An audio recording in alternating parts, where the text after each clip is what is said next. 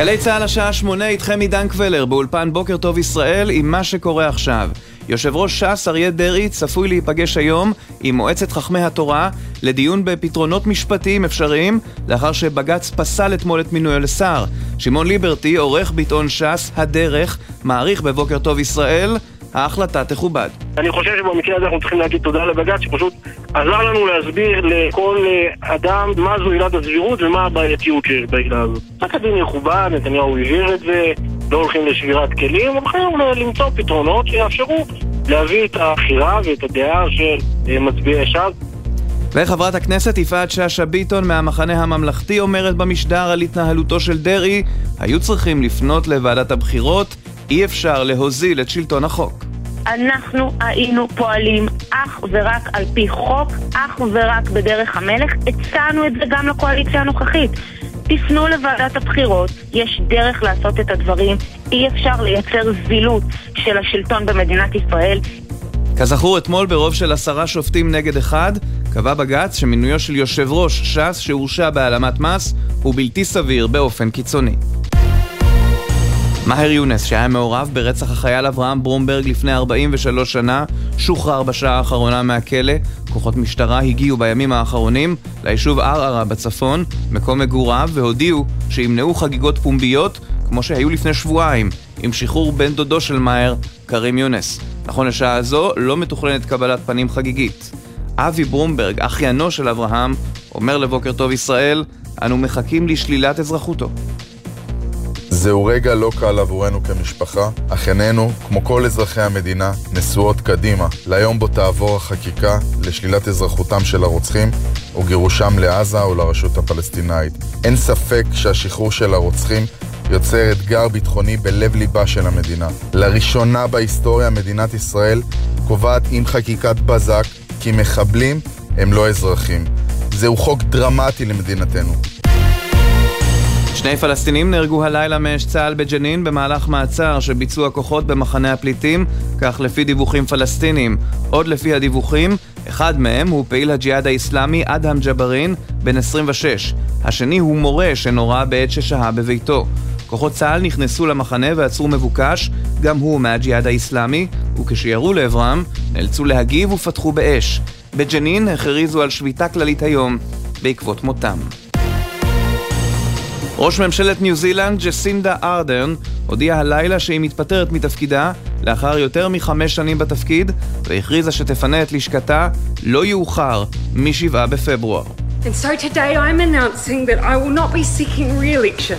Politicians are human. We give all that we can for as long as we can, and then it's time. And for me, it's time. אני מודיעה על התפטרותי, הצהירה ארדרן על סף דמעות בנאום שנשאה בוועידה השנתית של מפלגת הלייבור ונמקה, פוליטיקאים הם בני אדם, אנחנו נותנים את כל מה שיש לנו במשך זמן רב, ככל שאנחנו יכולים, ואז מגיעה העת לעזוב. עבורי בשלה העת. הבחירות בניו זילנד תארכנה ב-14 באוקטובר השנה. עד אז ארדרן, שנכנסה לתפקידה בגיל 37 בלבד, תשמש כמחוקקת, ולא ברור עדיין מי ימלא את מקומה. לאחר הדיווחים, חברת מייקרוסופט מצטרפת לגל הפיטורים בהייטק והודיעה רשמית על קיצוץ של 5% מכוח האדם ופיטורם של 10,000 עובדים. במהלך מגפת הקורונה, ענקית התוכנה הרחיבה את מספר העובדים ב-36% וכעת מצמצמת בחזרה את מספר המשרות. עדיין לא ידוע האם יהיו פיטורים של עובדים ישראלים. ממייקרוסופט נמסר שהשינויים מגיעים בעקבות מצב הכלכלה העולמי ושינוי סדר העדיפויות של הלקוחות. עדכוני תנועה מגלגלץ. כביש גאה עמוס מראשון דרום עד גבעת שמואל. איילון צפון עמוס ממחלף הקוממיות עד ארלוזרוב.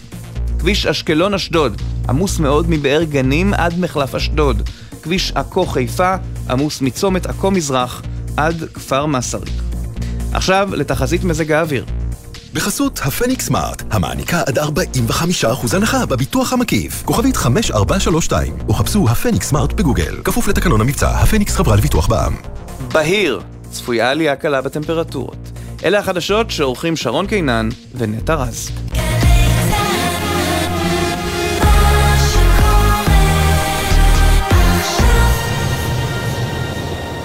התוכנית משודרת בחסות חברת דימרי, הבונה פרויקטים למגורים בכל רחבי ישראל. לפרטים כוכבית 2475. בחסות 9 ביטוח, המציע ביטוח רכב דיגיטלי בלי להתמקח עם נציג, כי ההנחות כבר באתר.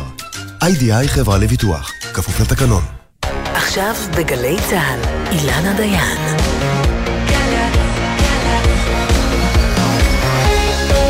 מה שקורה עכשיו.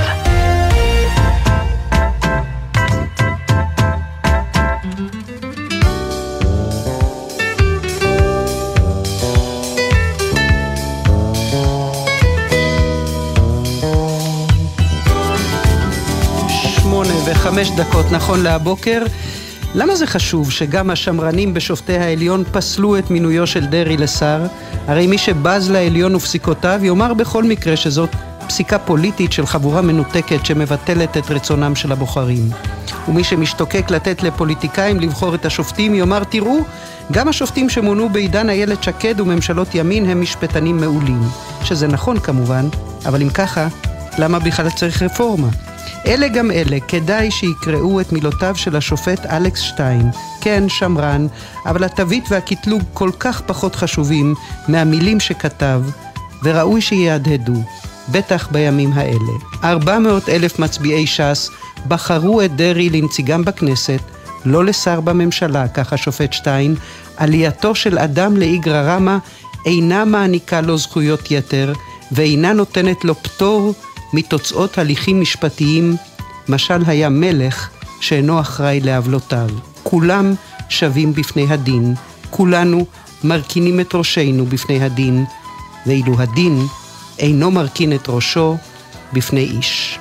זה השופט אלכס שטיין. עוד מעט נהיה עם העיתונאי מוטי גילת, פרשן בתאגיד השידור הציבורי, האיש שחשף את הפרשות שהובילו את דרי לכלא לפני 2 עשורים, ומלווה את האיש הזה ועלילותיו עד היום. נהיה עם ברק סרי שעבד עם שרים בכירים, גם עם אריה דרי עדיין מקורב אליו מאוד. ננסה להבין אם יש לשני השואלים הפוליטיים הכי מתוחכמים בסביבה, אריה דרי ובנימין נתניהו, דרך מילוט מן הפלונטר, אחרי שבג"ץ בעצם הראה לדרי את הדרך החוצה מן הזירה. באיטליה המאפיה עדיין חיה ובועטת ושולחת זרועות לכל רשויות השלטון, מה שמסביר למה רק השבוע, אחרי מצות בין 30 שנה, נעצר שם הבוס של הקוזה נוסטרה, האיש החזק במאפיה הסיציליאנית.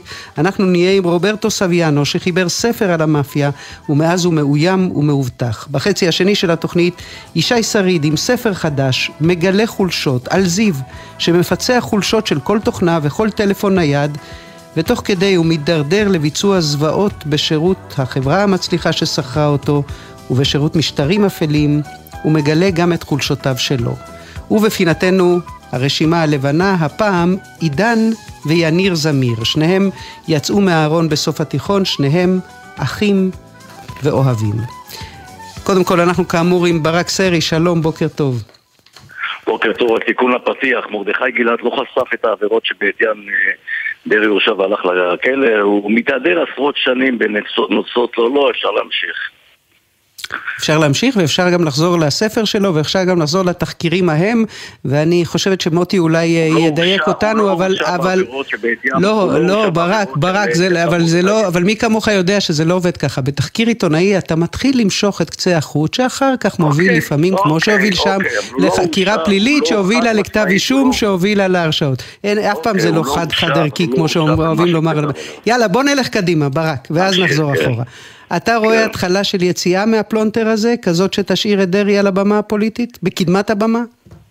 תראי, זה עדיין מוקדם. אני דיברתי אתמול עם דרי לאחר פסק הדין, שאגב מאוד מאוד לא הפתיע אותו. אתה יודעת, היה לשמוע את הח"כים של ש"ס ביומיים 3 האחרונים. הם לא סתם אמרו שהם יודעים, לא מעריכים ולא משערים, הם יודעים שההחלטה תהיה כזאת. השאלה היחידה הייתה אם זה יהיה 11-0 או 10 מול 1, זה נגמר 10 מול 1. ידעו, זאת אומרת, רגע, היה להם מידע מתוך בית המשפט העליון על מה שכתוב בפסק הדין? חד משמעית כן. היה מידע כבר יומיים לפני שלשם זה הולך, וזה חד משמעי.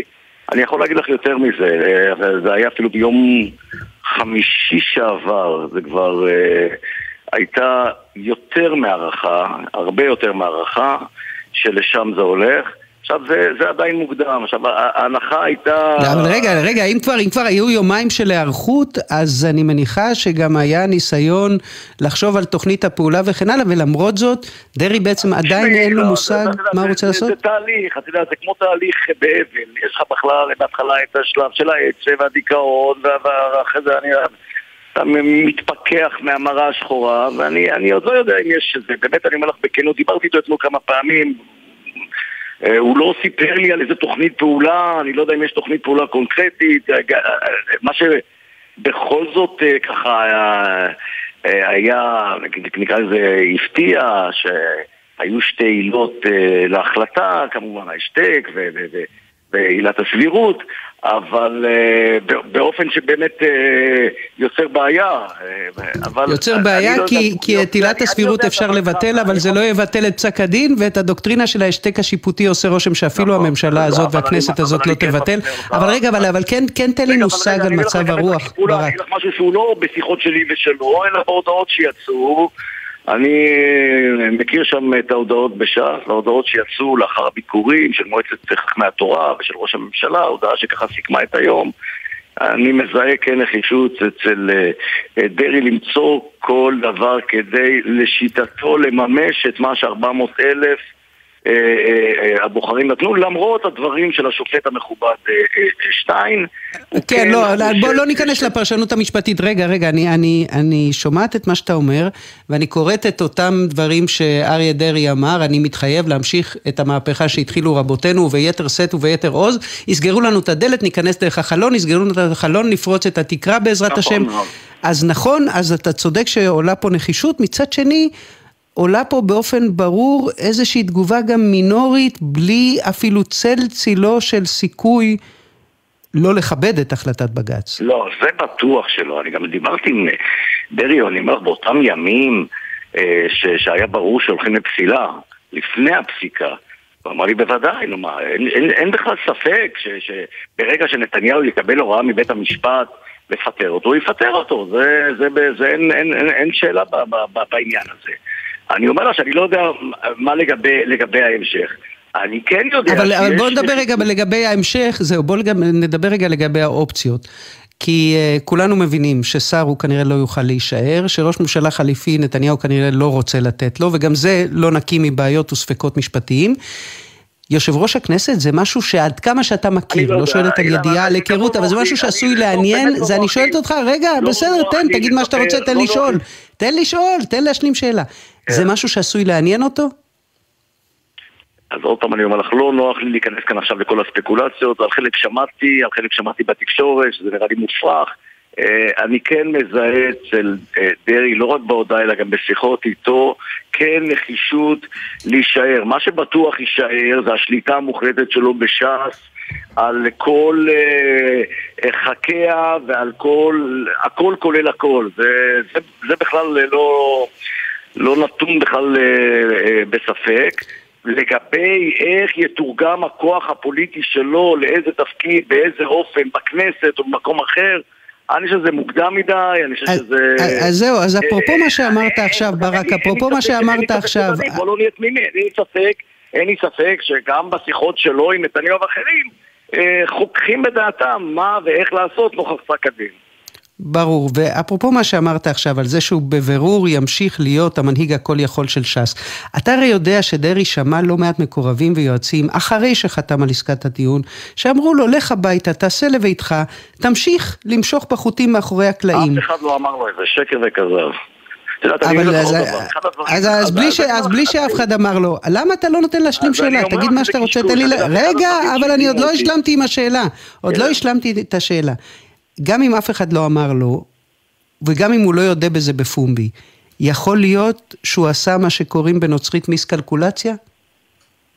אז עוד פעם אני אומר לך, אף אחד לא אמר לו, אני קורא את באמת גיבובי קשקושים האלה בכל מיני מקומות, אמרו לו, זה אחד הדברים שהפתיע אותי אצל דרי, התחלתי לעבוד איתו ב-2015, ואני כידוע לא ש"סניק ולא חרדי, אבל מהר מאוד הפכתי לאיש קרוב מאוד, דווקא אולי בגלל העניין הזה, דווקא בגלל שאני בא באמת, אתה יודע, כאיש מקצוע, ובאמת היה חיבור מצוין, אגב, כמו חיבור שהיה לי עם אהוד ברק, גיליתי כמה מנהיגותו היא בודדת.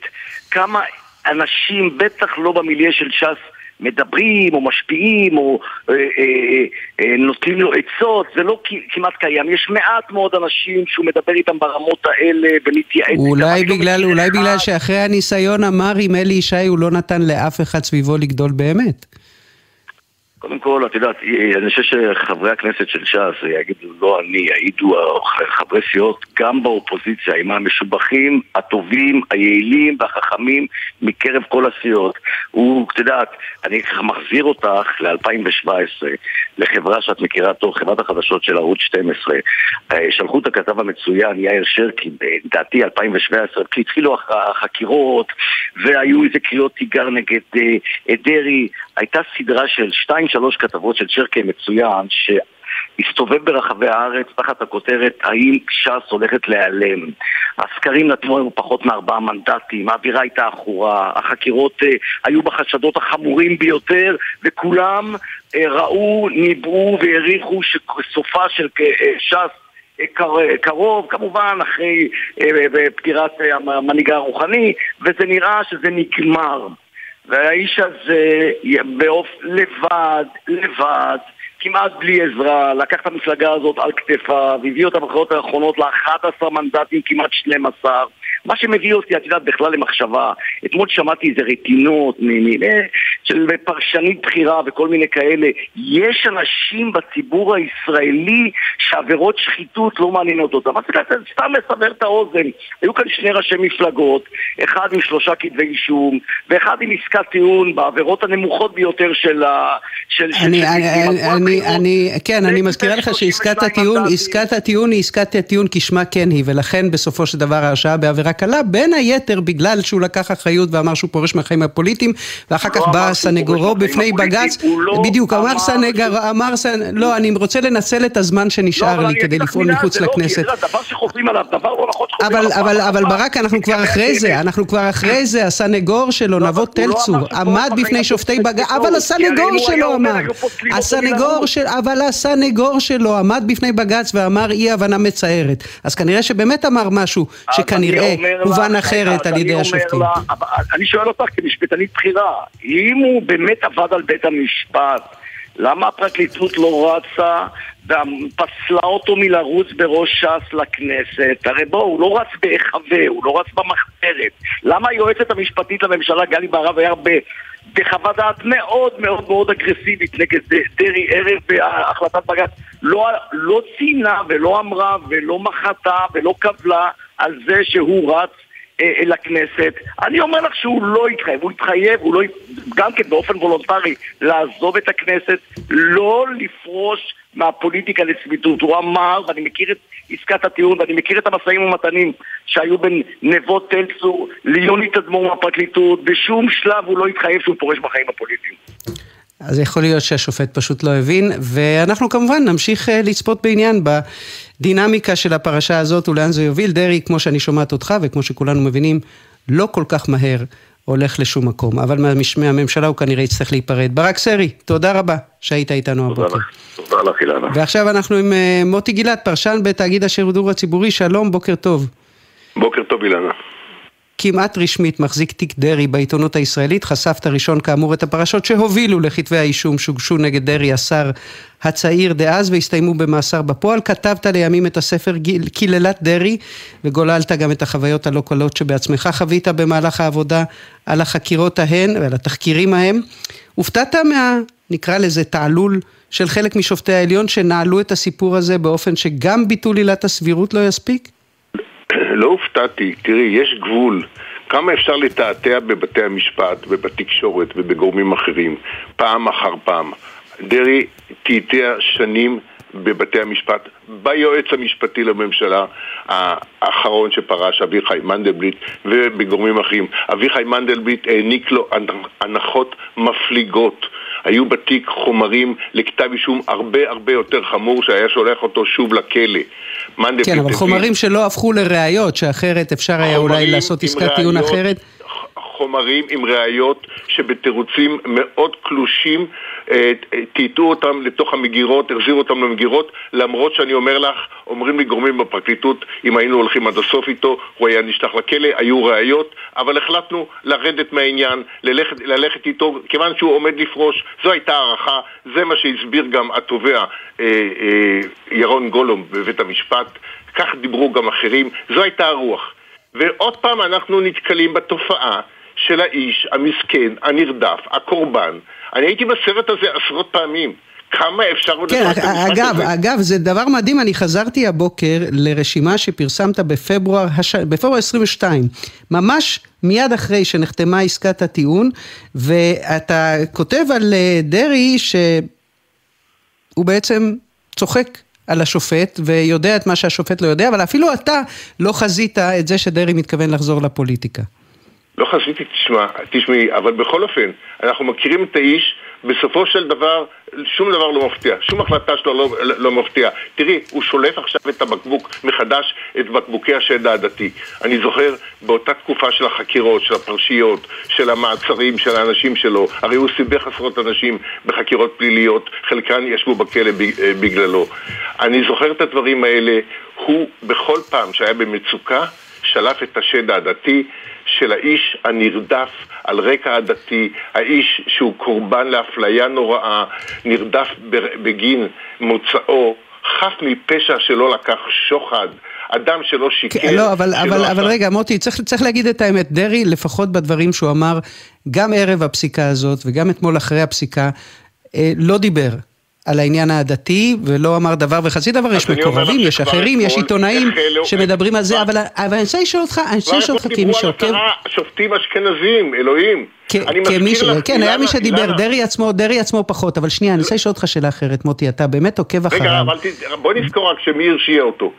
השופט יעקב צמח. השופט צמח שבעצמו מזרחי, אבל אני רוצה לשאול אותך שאלה, כמי שלומד ועוקב אחרי האיש הזה, בעצם 3 עשורים, מתחילת שנות ה-90. כותב היום גדעון לוי בעיתון הארץ, על הקסם האישי, על החיוך הכובש, על הקריזמה, על האיש שידע לדבר עברית עדכנית, ולדבר בשפתם של אחרים ושונים וחילונים ושמאלנים. אתה יודע לחבר בין הקסם שלא ניתן לחלוק עליו, של האיש הזה, לבין ההסתבכות החוזרת ונשנית שלו עם החוק? יש לו כישרון לייצר קסם אישי, לייצר תחושה שהוא איתך. הרי הוא ניסה להיפגש איתי, שלח אליי שליחים כאלה ואחרים, לפגישה בחדר, ב4 עיניים, ועוד כל מיני סיפורים. זה היה לפני קצת יותר מעשור, נכון? לפני שהוא חזר לפוליטיקה. זה היה לפני שהוא חזר, לפני הופעת הספר. ואני אמרתי דבר, אני מוכן להיפגש איתו, לראיין אותו, כל מה שהוא רוצה. בתנאי אחד, שהוא יודיע שהוא לא חוזר לחיים הציבוריים. הרי זה דבר מטורף. אבל למה? כעיתונאי לא מעניין אותך להיפגש גם עם מי שלא חוזר לחיים הציבוריים, או שכן חוזר, או שלא מתחרט, או שכן מתחרט? הוא ביקש, אילנה, אני לא אתן לחלק גושפנקה לאנשים מהסוג הזה שיוכלו לחזור לחיים הציבוריים. זה לא ייתכן. נוני מוזס, מול ידיעות אחרונות, פנה אליי כבר לקראת הכרעת הדין שלו, ואמר, מוטי, אריה דרי מוכן פה ללא תנאים מוקדמים להתראיין אצלך ב7 ימים, 7 עמודים, כמה עמודים שתבקש, תקבל. אמרתי לו, תשמע, ברגע שהוא יודיע שהוא לא חוזר לחיים הציבוריים, יש רעיון, אין שום בעיה, בלי תנאים כאלה ואחרים. הוא לא הסכים כי הוא רצה לחזור לחיים הציבוריים. מבחינתי, אדם שעשה את המעשים האלה, שהתעלל בחושפי שחיתות, שפגע בערכים הכי מקודשים בחברה מתוקנת, לא יכול להיות איש ציבור. אני שומע אותך מדברת עם קודמי על זה שהוא אולי יהיה יו"ר הכנסת. את שמעת מה זה יו"ר הכנסת? אדם עם 3 הרשעות יהיה יו"ר הכנסת בישראל? זה תפקיד ייצוגי, זה ממלא מקום נשיא המדינה. אני אספר למאזינים שאתה גם לא אהבת כל פעם שראיינתי את דרי במהלך השנים האלה, אבל אנחנו חלוקים בעניין הזה. לא, היה מקרה אחד בכלא. לא, בסדר, אבל זה בסדר שנהיה חלוקים, מוטי, אבל אני רוצה לשאול אותך לפני שאנחנו צריכים להיפרד, אם הבעיה, כמו שאתה רואה אותה, היא בדרי או בגורמים, ברשויות, במוקדי הכוח שאמורים להתמודד איתו. זאת אומרת, אתה יודע, אני חזרתי למאמר מרתק שכתב יוסי שריד המנוח על הספר שלך, קיללת דרי, והוא מדבר על איך בסופו של דבר... כן, על איך בסופו של דבר היועץ המשפטי דאז הסיר את החסינות, ועל איך בסופו של דבר עד המדינה שמולביץ' לא התמוטט על דוכן העדים, ועל איך בסופו של דבר עסקת טיעון בלי שוחד לא יצא אל הפועל, ועל איך בסופו של דבר תביעת הדיבה שהוגשה נגדך סולקה בבושת פנים, ועל איך בסופו של דבר לא עבר חוק החצי שהיה אמור לחלץ את דרעי ממאסרו בטרם עת. כל הדברים שלא קרו אז בשנות ה-90, אולי הבעיה היא שהם קוראים היום? נכון. אז אני שואלת, החמורה בפרשיות. אז יכול להיות מוטי שהבעיה היא לא באריה דרעי, אלא בגורמים שאמורים להתמודד איתו, כלומר שם השתנה משהו? כן, בחלק מהאנשי השלטון שמקיפים אותו. במקום להעמיד אותו במקום, להגיד לו, אדוני, לא בבית ספרנו. It's not done. לא בא בחשבון שאדם כזה עם הרקורד הזה, עם משהו עבר כבר, נתנו לו, פתחו לו דלתות, אפשרו לו לחזור לשלטון, לזירת הפשע במשרד הפנים, והוא לא למד את הלקח. אי אפשר להשלים עם הדברים האלה. יש רגע שאתה אומר, עד כאן, מספיק, כמו שאתה אמרת, לך לחיים הפרטיים שלך, תהיה איש עסקים, תעשה, אני לא יודע מה, תתרום לחברה בצורה כזו או אחרת, לא תשב בכנסת, לא תשלוט, לא תחלוש על מיליארדי שקלים של הקופה הציבורית, זה טירוף מערכות מבחינתי. מוטי גילת, פרשן בתאגיד השידור הציבורי, תודה שהיית איתנו הבוקר מוטי, תודה רבה. בוקר טוב אילנה. חשבו שזה כבר לא יקרה, ומדהים איך בסוף זה קרה. מתאו מסינה דינארו, אל קאפו די טוטי קאפי, מראשי הקוזה נוסטרה, לא היה מאפיה הסיציליאנית, נלכד השבוע אחרי מרדף בין 30 שנה, וזה קרה בלי שכדור אחד נורא. השוטרים פשוט הגיעו לקליניקה שבה עמד לקבל טיפול רפואי, ניגשו אליו ועצרו את האיש שאמר פעם שאפשר למלא בית קברות קטן בגופות של האנשים שבמו ידיו רצח.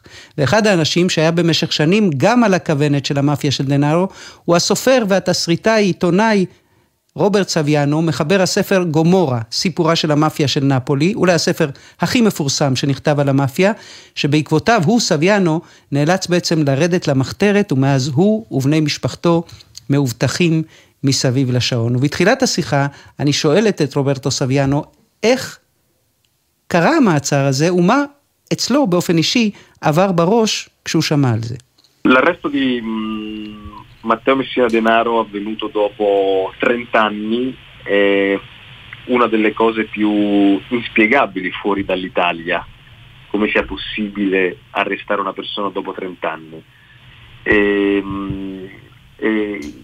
Ma in realtà אומר לנו רוברטו סביאנו, המעצר של מתאו מסינה דנארו אחרי 30 שנה הוא משהו בלתי נתפס. זה אחד הדברים שממש קשה להסביר לאנשים שמחוץ לאיטליה, אבל אפשר להסביר את זה שהוא שמר על הטריטוריה שלו לאורך כל השנים, הייתה לו תמיכה ישירה מהממשלות השונות שכיהנו כאן, הייתה לו בין היתר תמיכה של סגן שר הפנים לשעבר, עבור בוס של המאפיה זה לגמרי נורמלי, לחיות ככה 30-35 שנה בלי שהמדינה תמצא אותו, והוא ממשיך ומספר, דנארו בעצם האחרון מבין הבוסים של המאפיה, שמשתמשים באופן גלוי וברור באמצעי טרור. הוא הבוס האחרון לדור של מאפיונרים שהתגרו את השלטון באמצעות פצצות ברומא, בנפולי, בפירנצה. עד אז המאפיה לא ידעה לעבוד בטרור, אבל המאפיה שאליה השתייך מסינה, המאפיה הקורליאונית, החליטה בשנות ה-90 לערער על אושיות המדינה באמצעות הפיצוצים ופיגועי התופת האלה, וכל זה כדי שהמאפיה לא תתפס כאנטיתזה לשלטון, אלא כחלק מהשלטון.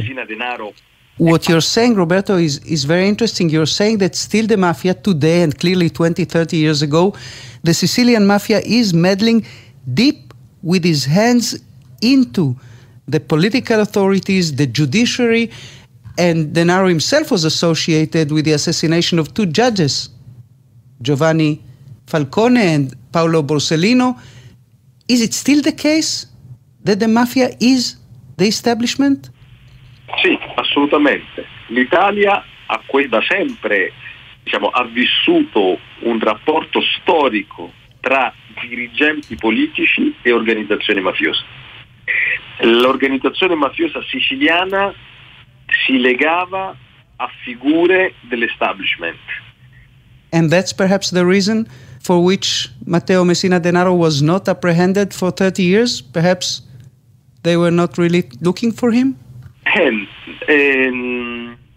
la politica, una parte della politica probabilmente lo ha aiutato nella latitanza. אני תוהה באוזני מסינו על כך שברור מהשיחה איתו שהמאפיה הסיציליאנית גם היום, כמו לפני 20 ו-30 שנה, שולחת את ידיה עמוק לתוך רשויות השלטון, לתוך הפוליטיקה, לתוך בתי המשפט. דנארו היה קשור לרצח של 2 שופטים שהעמידו לדין מאות מאפיוזים לפני 2 עשורים, והוא משיב ואומר, כן, בהחלט, איטליה תמיד החזיקה קשרים אדוקים בין הפוליטיקה לבין המאפיה. הפשע המאורגן היה קשור לדמויות בולטות בממסד, ואני שואלת אם יכול להיות שבגלל זה דנארו בעצם לא נתפס במשך 30 שנה, כי אולי לא באמת חיפשו אותו, והוא אומר, חלק מהפוליטיקאים עזרו לו בתקופה שהוא ירד למחתרת.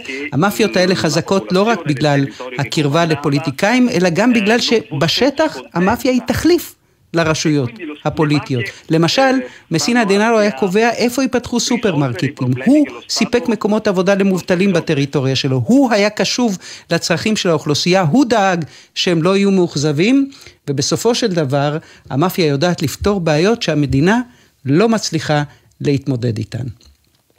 ואני חוזרת עם סביאנו בשלב הזה של השיחה לדברים שהוא אמר שוב ושוב לאורך השנים, על שבועת הכבוד במאפיה, על הקוד הרצחני של המאפיונרים, האומרתה, זה השם באיטלקית, ואני שואלת אותו אחרי שמתבררים כל ממדי הזוועות שהאיש הזה ביצע, ונכתב על זה הרבה השבוע, אולי כבר אין טעם לדבר על המאפיה במונחים של כבוד?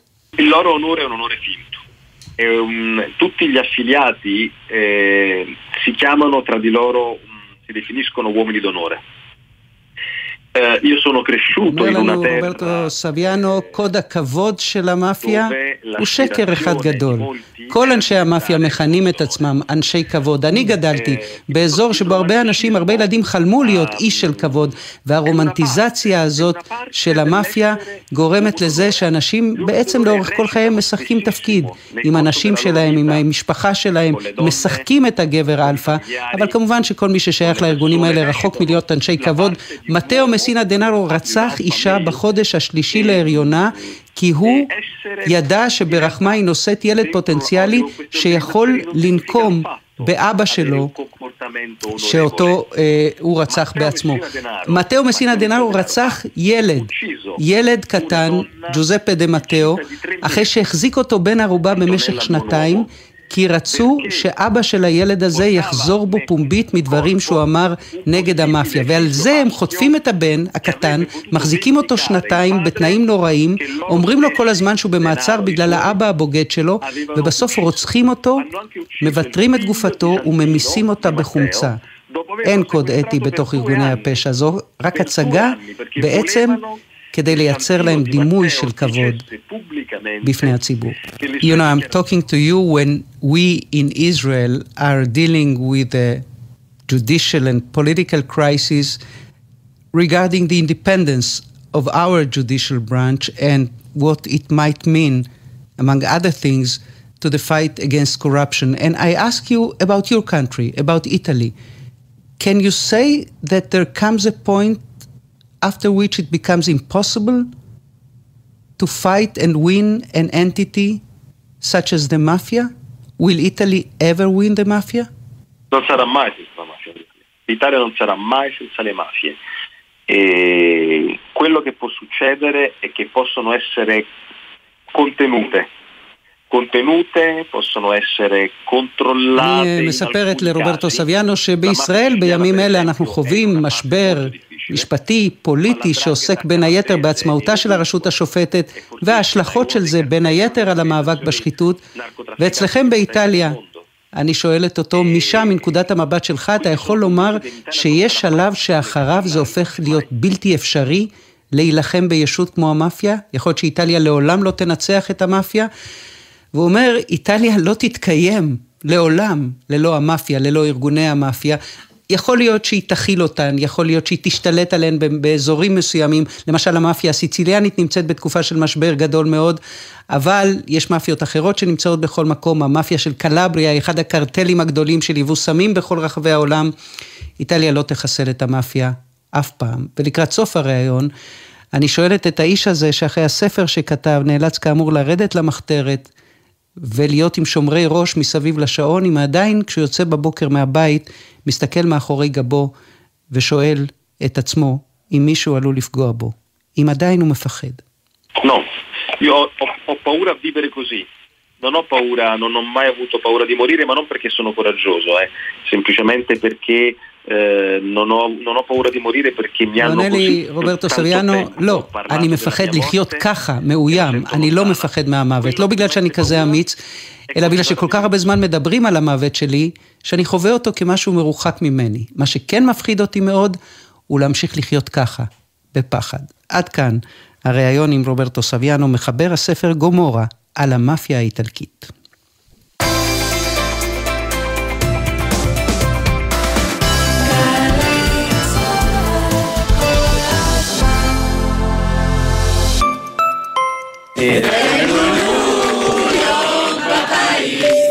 רק במנוי בייס, בכל חודש 100 מנויים זוכים בטוח בחופשות זוגיות מענות ומיוחדות בניו יורק ובברצלונה. כן, כן, בכל חודש. עוד אין לכם מנוי? להצטרפות כוכבית 3990 ובנקודות המחירה. מנוי בייס. המחירה אסורה למי שטרם מלאו לו 18. אזהרה, הימורים עלולים להיות ממכרים. הזכייה תלויה במזל בלבד, כפוף לתקנון. זכיות חייבות במס.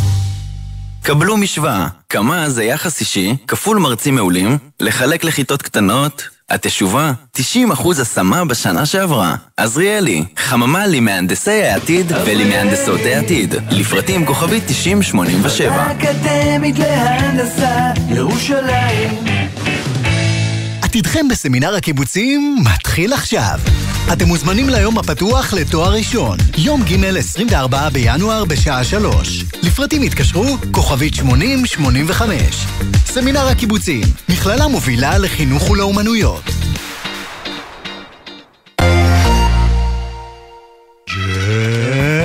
ג'ם, ג'ם, ג'ם, ג'ם, ג'ם, ג'ם, הג'ם, ג'ם, ג'ם, ג'ם, ג'ם, ג'ם, ג'ם. הג'ם של קוטנר. בכל חמישי יואב קוטנר מארח את האומנים הכי מעניינים להופעה חיה באולפן. והשבוע שי חזן והעבריות. הג'ם של קוטנר, עכשיו ביוטיוב של גלגלצ. והיום ב2 בצהריים בשידור בגלי צהל. כל שבת ב-10 בבוקר, יורם סוויסה לוקח אתכם למסע מוזיקלי. והשבוע, מסע עם איתי לוי. החיים בילדות לא העירו עליך. אני חושב שבכל מקום שהייתי נכנס הייתי מקבל איזה סתירה מהחיים. אבל החיים הם מסע. מי שעצר אותי זו אמא שלי ואבא שלי ולא אף אחד אחר. מסע עם יורם סוויסה, שבת 10 בבוקר, ובכל זמן שתרצו, באתר וביישומון גלי צהל. עכשיו בגלי צהל, אילנה דיין.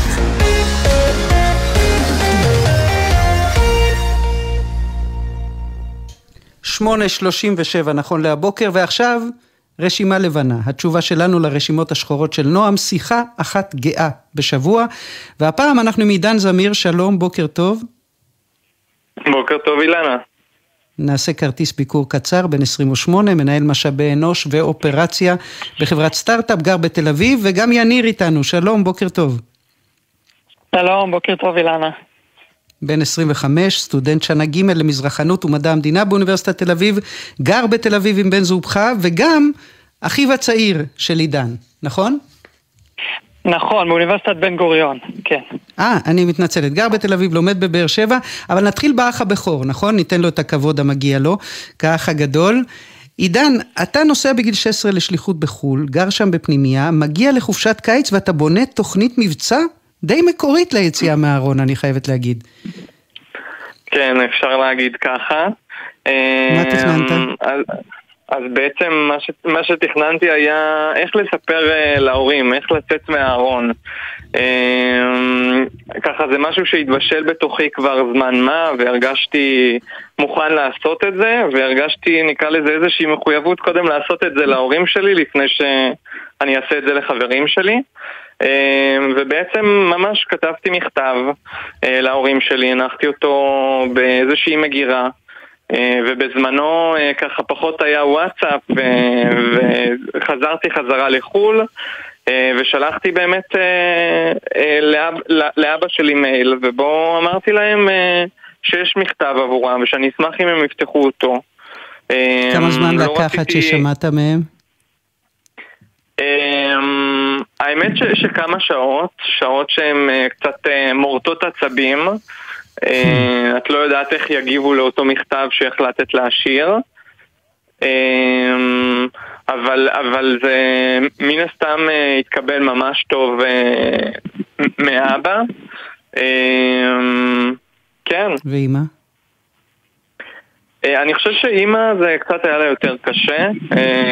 היא כזה עלתה לארץ מארגנטינה, מחברה קצת שמרנית, ואני חושב שלה זה היה קצת יותר קשה להבין את זה, אבל בסופו של דבר מן הסתם היום אנחנו נמצאים במקום כבר אחר לגבי זה. והאמת שאם הייתי מכירה אותה אז, אולי היינו יושבות שתינו על כוס מטה, למרות שיש לי תחושה שלא היא ולא אני מאוד אוהבות לשתות מטה, והיה לנו על מה לדבר בכל מיני שדות ובכל מיני עניינים. אבל יניר, אתה אז ילד בן 14 בערך, נכון? כשעידן יוצא מהארון? כן, אפשר להגיד. האמת שאני לא... אתה כבר ידעת על עצמך שאתה הומו? אני חושב שהייתי באיזשהו מסע לגילוי עצמי. לא היה יום ספציפי שאני יכול להגיד שהוא היה יום מכונן באותו גיל. זו הייתה הבנה שהתגבשה תוך כדי הזמן. בהתחלה גם לא קראתי לזה הומו, קראתי לזה ביסקסואל אפשר להגיד, כי רציתי כן באיזשהו מקום להגיד שאני עדיין אוהב נשים, מהפחד לצאת באיזושהי אמירה שהיא מוחלטת, אפשר להגיד. ומתי סיפרת לעידן? מתי יצאת מולו מהארון? האמת שזה רגע מעניין, כי היה לנו חיבור מאוד טוב בתור אחים מגיל יחסית צעיר, ובאותה תקופה עידן בדיוק לקח איזושהי חופשה מהצבא, ונסענו יחד לטיול באיטליה ובאנגליה, וטיילנו יחד. ובהמתנה לאחת הטיסות קונקשן, אז ככה תפסתי את האומץ ואמרתי לעידן, והתגובה והשיחה בינינו הייתה ממש מדהימה. כל אחד כבר בשלב הזה פחות או יותר הבין על השני, ואנחנו בסוף אחים, אנחנו מכירים אחד את השני, לא צריך מילים בשביל להכיר ולהבין מי חי איתך בבית מגיל אפס. ואז כשאתה מחליט לספר להורים, לא במקרה אתה בוחר להפעיל את התול של עידן, לעשות אותו דבר, לכתוב מכתב? האמת שזה מעניין, אני חושב שלא הייתה השפעה, לא על הנטיות המיניות שלי ולא על הבחירה של התהליך יציאה מהארון בכלל לסיפור של עידן, כאילו זה לא השפיע עליי באופן אישי, אני חושב שכל אחד בחר את מה שהתאים לו והיה נכון בשבילו באותה תקופה. אני ספציפית כתבתי מכתב כי להתאמת עם השיחה מול ההורים, זה היה משהו שקצת פחדתי ממנו, למרות שידעתי שההורים שלי יהיו בסדר באופן יחסי. אבל בין היתר פחדת בגלל שזה הבן השני? פחדתי כי הרגשתי שאני כאילו, יש איזו ציפייה כזאת שאני כאילו כביכול בסדר, אולי כי פחות, אז העידו עליי שפחות היו חושבים חיצונית, אני לא יודע להגיד איך אפשר לבחון את הדברים האלה. אבל מנקודת מבטך אמרת, הציפייה של ההורים שאני אסדר את הסיטואציה, יהיה בסדר, יש ילד אחד סטרייט. כן, יש ילד ויש גם אחות קטנה, אז אמרתי לפחות אנחנו נהיה כאילו ומה אתה עושה אחרי שאתה כותב את המכתב, ומה אתה עושה אחרי שאתה כותב את המכתב ומניח אותו על המיטה שלהם? אני בורח מהבית לאיזה 3 ימים, ומנתק קשר ולא עונה לוואטסאפים ולא עונה לשיחות טלפון של ההורים. אחרי זה יום-יומיים כותב אני בסדר, הכל טוב איתי, אני פשוט צריך זמן קצת לעצמי, ואחרי 3 ימים חוזר הביתה, ישן בזמן הזה אצל חברים, וחושב עם עצמי איך לגשת לנושא מול ההורים. כי השיחה מתבקשת. עידן, בתקופה הזאת, מה עובר עליך? באותה תקופה שיניר יוצא מהארון? כלומר, איך אתה עם כל האירוע הזה? בתקופה שלי, או בתקופה שלו? לא, איך התייחסת אתה ליציאה של יניר מהארון? כן, אני חושב כמו שהוא תיאר את אותה סיטואציה בשדה תעופה, שהוא אמר לי שהוא הומו, אז זה מצחיק, זה די היה מפתיע. יניר ציין את זה כי כזה לא רואים עליו, נקרא לזה חיצונית, אין סממנים לכאורה, ועליי כביכול היו כל מיני סממנים, רקדתי, הייתה לי קבוצת חברות מאוד טובה וכן הלאה, סממנים יותר סטריאוטיפיים, הומואים נקרא להם, אבל על יניר לא חשבתי, וברגע שהוא אמר לי שהוא הומו, אז כמובן שקיבלתי את זה הכי בעולם,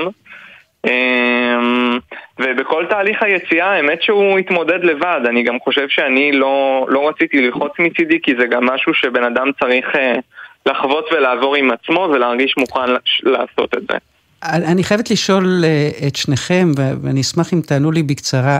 אני באופן אישי נע בין המחשבה שגם הממשלה הזאת וגם הדיבורים וההסכמים הקואליציוניים בסוף לא באמת מישהו ייגע בקהילה הגאה בגלל כל מיני סיבות, לבין התחושה שיכול להיות שמשהו כן יקרה, כי כל רגע שאנחנו נרגעים ופתאום נחשפות השבוע הקלטות של מיכאל שמש וסמוטריץ' מדבר הומופוביה. אתם חוששים? אני חושב אני אתחיל ואז אולי עידן יגיד ככה מהנקודת מבט שלו. גם אני וגם עידן מדריכים באיגי, שזה ארגון נוער גאה, ארגון שמטפל בכל מיני סוגיות שקשורות לנוער וההתמודדות שלהם עם היציאה מהארון. לנו בסוף לשנינו יש פריבילגיה, כי אנחנו כבר לא גרים עם ההורים ואנחנו מתנהלים עצמאית כלכלית, ואנחנו לא כפופים למה יגידו לנו לעשות או לא יגידו לנו לעשות. ובסוף אני חושב על אותו נער שצריך ללכת לבית הספר שלו, ועכשיו יש איזו תוכנית של ארגון חושן שעושה כל מיני סדנאות חינוכיות בתוך בתי הספר, ומחר בגלל הסכמים כאלה ואחרים הארגון הזה לא יכול להיכנס יותר לבית ספר, ואז אין לו אתה אומר, בסוף יכול מאוד להיות שיקרו דברים בחיים האמיתיים. עידן, מילה קצרה לסיום. אני גם מסכים, אני חושב שזה מאוד מדאיג המצב הנוכחי, מלחיץ, מפחיד, ובעיקר המחשבה שאנחנו נחזור אחורה במקום ללכת קדימה לכל מיני מקומות בהיסטוריה שככה שמענו עליהם ולא חווינו אותם, וכולי תקווה שלא נצטרך להגיע לזה, לאותם מקומות. אנחנו חותמים על התקווה הזאת. עידן זמיר, יניר זמיר, תודה לשניכם חברים. תודה רבה. זיו הוא צעיר מופנם, שתקן עם ילדות עצובה וכישרון טכנולוגי אדיר. הוא משתחרר מיחידה שמאוד מזכירה את 8200 ונקלט עד מהרה בחברה שמאוד מזכירה חברות מהסוג האפל, מאלה שמזכירות את שירותיהן בין היתר לעריסים אכזריים ומשטרים חשוכים. זיו יודע לפרוץ כל טלפון נייד ולאתר כל יעד, הוא לא יודע, אולי לא רוצה, להתמודד עם המחיר המוסרי של מעשיו, ויש לו גם כמה דברים אישיים להתמודד איתם. ישי שריד, שלום, בוקר טוב. שלום, בוקר טוב, אילנה. זיו הוא גיבור הספר החדש שלך, מגלה החולשות, ותכף נדבר גם על הטראומה המשפחתית שגוררת את זיו למקומות קשים. אבל מעניין אותי קודם כל, מה משך אותך לשדה הזה של אומני הפיצוח, ילדי 8200, דוגמת זיו וחבריו? אני הייתי ילד 8200, לפני המון שנים, לפני עשרות שנים, עוד לפני המצאת האינטרנט פחות או יותר. אבל הייתי במקום הזה, ומשם, מאז אני חושב על לכתוב ספר בנושא הזה. זה לקח לי המון שנים עד שמצאתי את הזווית הנכונה. עד שגייסת את קפקא ל-8200, כמו שאתה אומר, ומעניין אותי כשאתה נכנס לתוך עולמו של זיו, שמהר מאוד מבין שאסור לשאול מי היעד, בהדרגה הוא משלים עם הזוועות שהוא רואה, עם הדברים הנוראים שהוא מתבקש לעשות, עם ההסכמה שלו לעשות אותם, בעצם לעלות על גורמי אופוזיציה, על מתנגדי שלטון, להביא למותם, לראות אותם כשהם עולים לגרדום.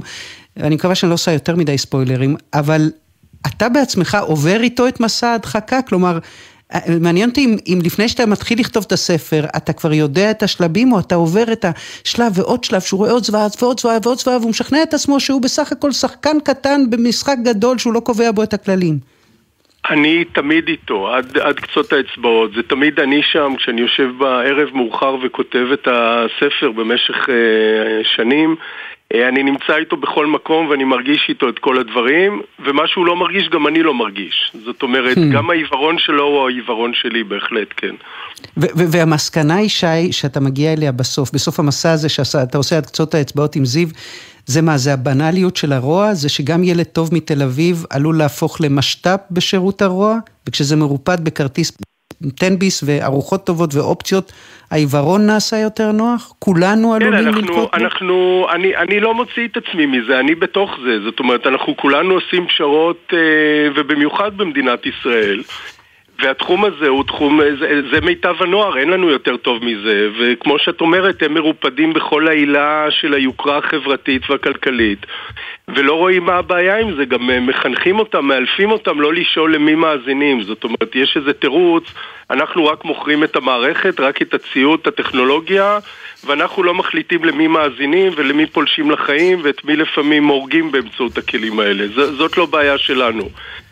שזה כמובן האמת היא שיש, כן, ואז אומרים לנו להזין לנער פלסטיני ולכתוב אם אנחנו, אפרופו השיחה הקודמת שלנו, לכתוב אם אנחנו מבינים שיכול להיות שהוא הומו, ואז אנחנו גם עוזרים למנף את זה, ואתה אומר שזה מדרון חלקלק, שגם כחייל ב-8200, ובטח אחר כך כמי שעובד בחברה כזאת תקבל הרבה כסף, זה נורא קל להעלים, איך אומרים, להסתכל הצידה? יש הבדל עצום בין דברים שנעשים במסגרת צבאית למען ביטחון המדינה, גם שם יש את המחלוקות שדיברת עליהן ואת הבעיות הקשות שאנחנו מודעים להן, אבל יש הבדל גדול בין זה לבין העשייה של הדברים האלה לצורך בצע כסף במסגרת פרטית. נכון. ואני חושב שחלק מהבעיה היום שהחיץ הזה, הקרום הזה בין המערכת הצבאית, דרך אגב בזמני אסור היה להגיד 8200, אם הייתי משתתף בשידור כזה ואומר 8200, רגע אחרי זה הייתי במחבוש, כן. אבל היום המעבר הוא מעבר, זה אותו מסלול, זאת אומרת, בחור או בחורה מתגייסים ל-8200, בידיעה שאחרי זה יוביל אותם למקומות האלה. ושם נמצאת הבעיה כי זה מטשטש מאוד את הגבולות.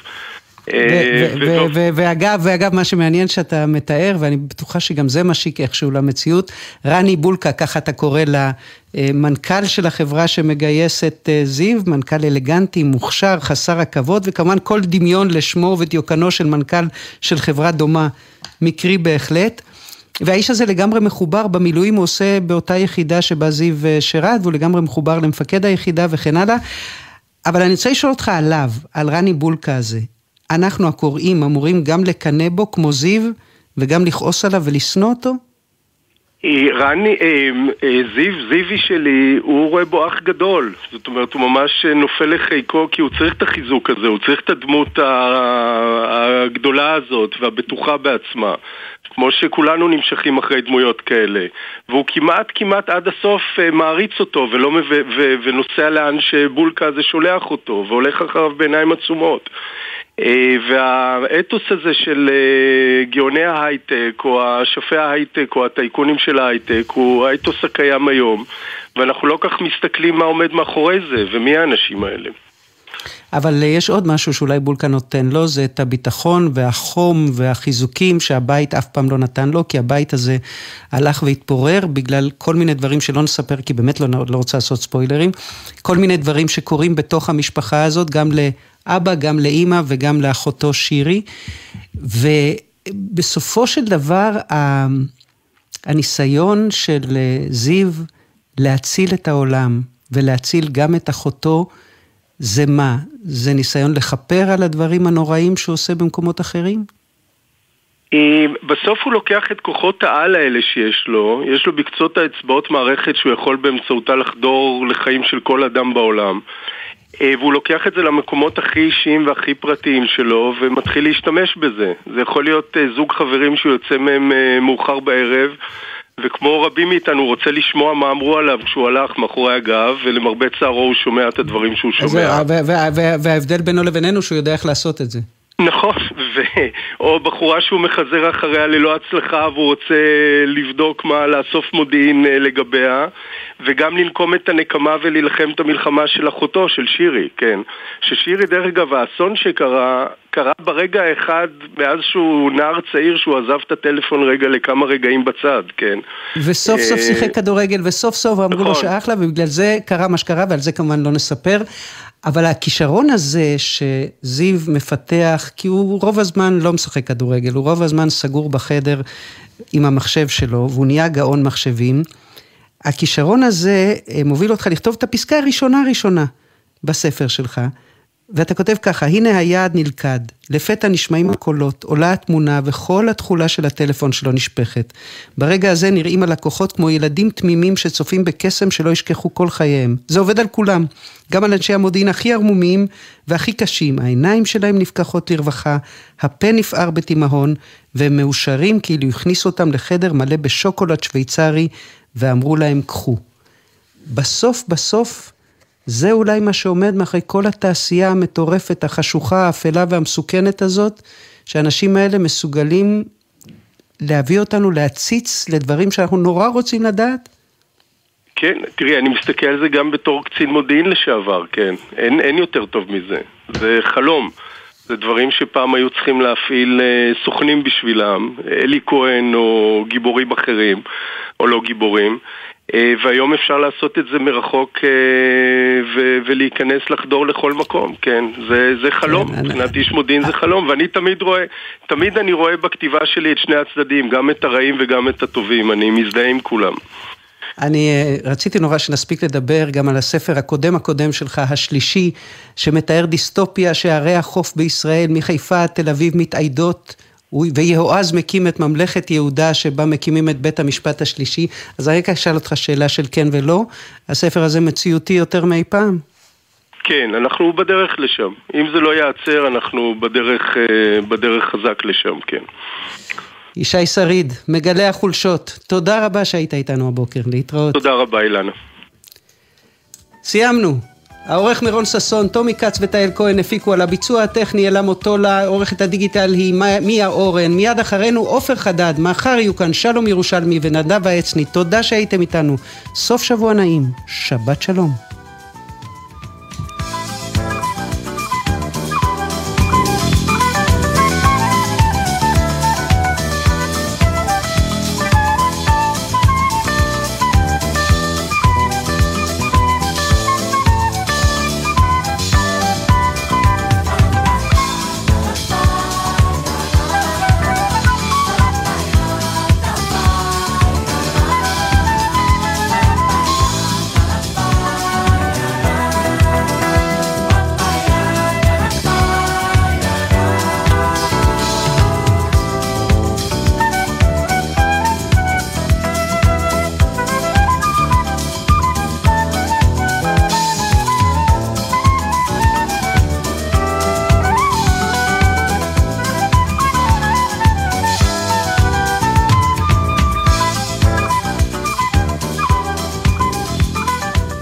התוכנית משודרת בחסות חברת דימרי, הבונה פרויקטים למגורים בכל רחבי ישראל. לפרטים כוכבית 2475. בחסות אוטודיפו, המציעה מצברים לרכב עד השעה 9 בערב בסניפי הרשת, כולל התקנה חינם.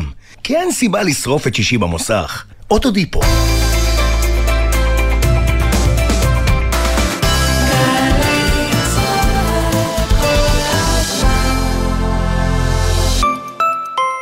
עכשיו בווינר, מכבי תל אביב נגד אלבה ברלין ביורוליג ומנצ'סטר סיטי נגד טוטנהאם בליגה האנגלית. יודע מי תנצח? ייכנס לתחנה, לאתר או לנייד ותוכל להרוויח. אם לא תשלח, איך תיקח? מילואימניקית, הביטוח הלאומי מודה לכם על שירותכם. חשוב שתדעו, אם שירתם במילואים בשנה שעברה ושכרכם עלה, ייתכן שאתם זכאים לתוספת לתגמול המילואים בהתאם לשכרכם מחדש. שימו לב, הביטוח הלאומי משלם את התוספת מ-1 בינואר 2022. לבדיקת זכאות ולהגשת בקשה, היכנסו לאתר. ביטוח לאומי לצדך, ברגעים החשובים של החיים. קיבלת הודעה בזמן הנהיגה? נניח שאת בדיוק באימון כושר. באימון כושר, אף אחת אינה עונה להודעות, ואיש אינו מצפה ממך שתעני להודעות. כך גם בנהיגה, רק הרבה יותר חשוב, כי שימוש בטלפון הנייד בזמן הנהיגה מעלה את הסיכון לתאונה פי 10. אז גם בנהיגה, הודעות יכולות לחכות. אם זה דחוף, מתקשרים. הרלב"ד, מחויבים לאנשים שבדרך.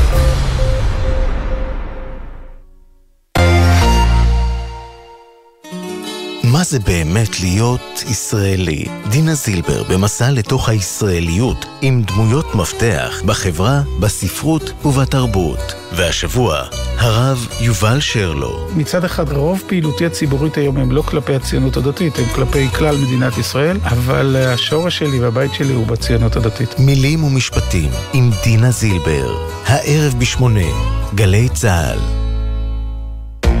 מיד אחרי החדשות, עופר חדד.